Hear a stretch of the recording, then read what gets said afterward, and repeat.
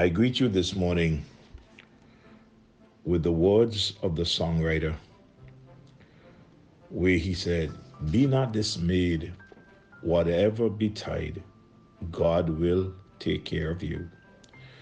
Beneath his wings of love abide, God will take care of you.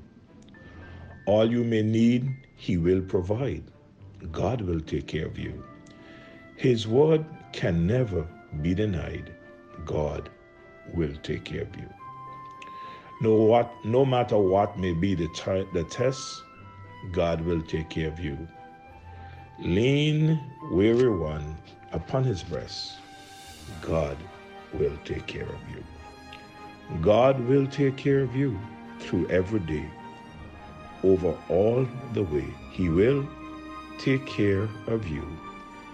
God will take care of you. His disciples knew what that meant when they faced contrary winds in the book of Mark, chapter 6, verse 45 to 52, that we looked at yesterday morning. And let me read it for you again this morning.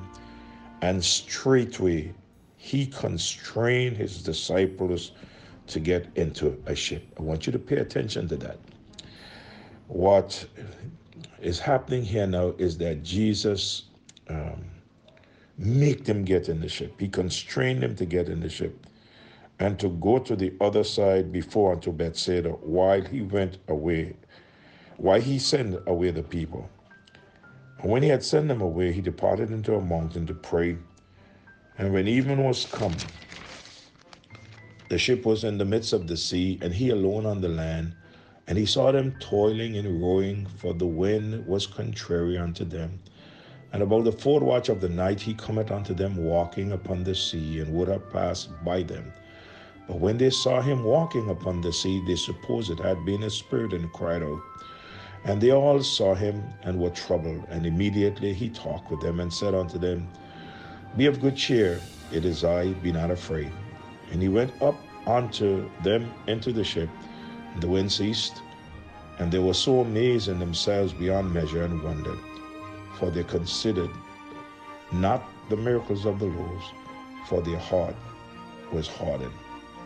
I started yesterday sharing with you on this matter of contrary winds. And the truth of the matter is that contrary winds meet all of us at different times of our lives. We stopped yesterday morning where Jesus was teaching the multitude, and the disciples reminded him that it was late. And in verse 35, they remind him of where they were, as if that he was not aware, and they were concerned about the place. They reminded him we're in the desert, and they were concerned about the time. It was late, and he made a suggestion.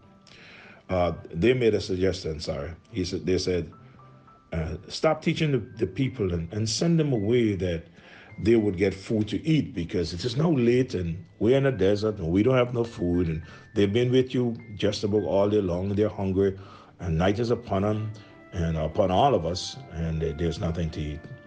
And Jesus told the disciples to give them bread to eat in verse 37 of chapter 6. They questioned him, should we go and buy 200 pence of bread and give them to eat? And Jesus asked them, how many loaves do you have here? Go and see. And they found a little boy with 5 loaves and 2 fishes. And in verse 39, Jesus commanded the disciples to go and to make all of the people sit down in groups of 50s and 100. And in verse 41 to verse number 44, they did as Jesus said that they should do. And they fed some 5,000 men. 5,000 men from 5 little loaves and 2 little fishes, I believe, 5 crackers and 2 sardines. And nobody is going to give a son 5 big loaves of bread and 2 big fish. Nah, he had enough that you can eat for lunch. And Jesus fed 5,000 from that. And look how much left. Now, on one hand, We see the disciples happy discussing the missionary trip. On the other hand, right before their eyes, this great miracle, the feeding of 5,000. You could only imagine how things were. Boy, they were up on the mountain seeing all of this. But be reminded, what is so strange but yet so true, that in a time of success and blessing can be momentarily changed to sorrow and despair. In a time of success and blessing can change momentarily into sorrow and despair.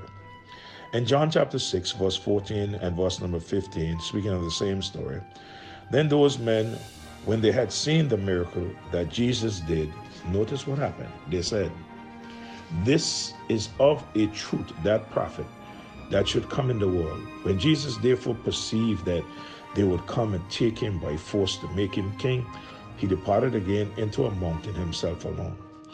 The people were so excited, they decided that we want to make him king. Now, that was not God's plan how he should become king. God's plan was, in order to wear the crown, he had to go through the way of the cross. The Bible said, and this, I woke up with this in my mind this morning.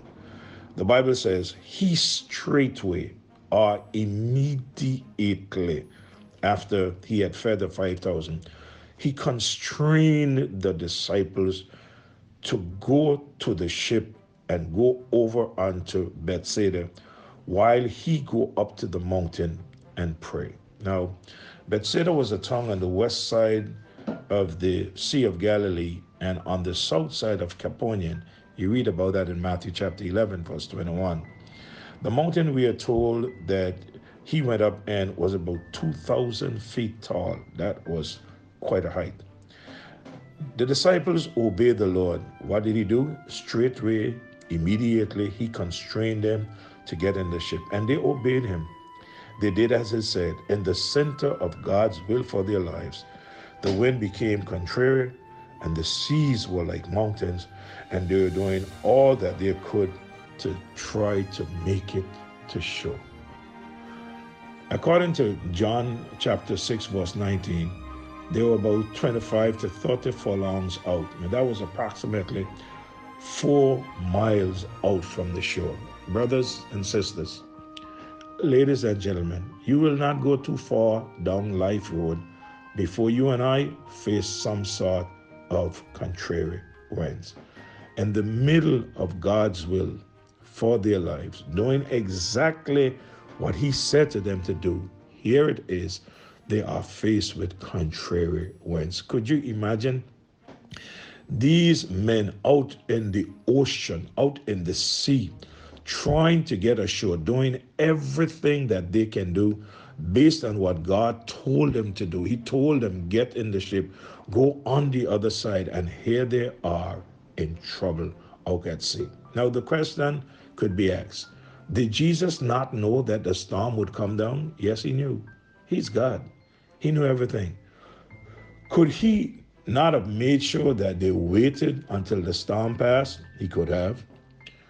But he wanted them to go out there, and he allowed the storm to come for their benefit, to teach them a lesson. And he went up in the mountain and prayed. And I believe that he was praying for the very same disciples that would go through the storm. He promised that he would come to them. And tomorrow morning, God's Spirit Life, we're going to see him not only coming, but he would have passed them by. And this morning, I want to say something to you. If you're going through the storms of life, Jesus, he's willing to help you. But if you do not invite him into your business, he would pass you by. I trust this day that you would stop and pay attention to the fact that he's willing to help you. But he's not going to force himself in onto you.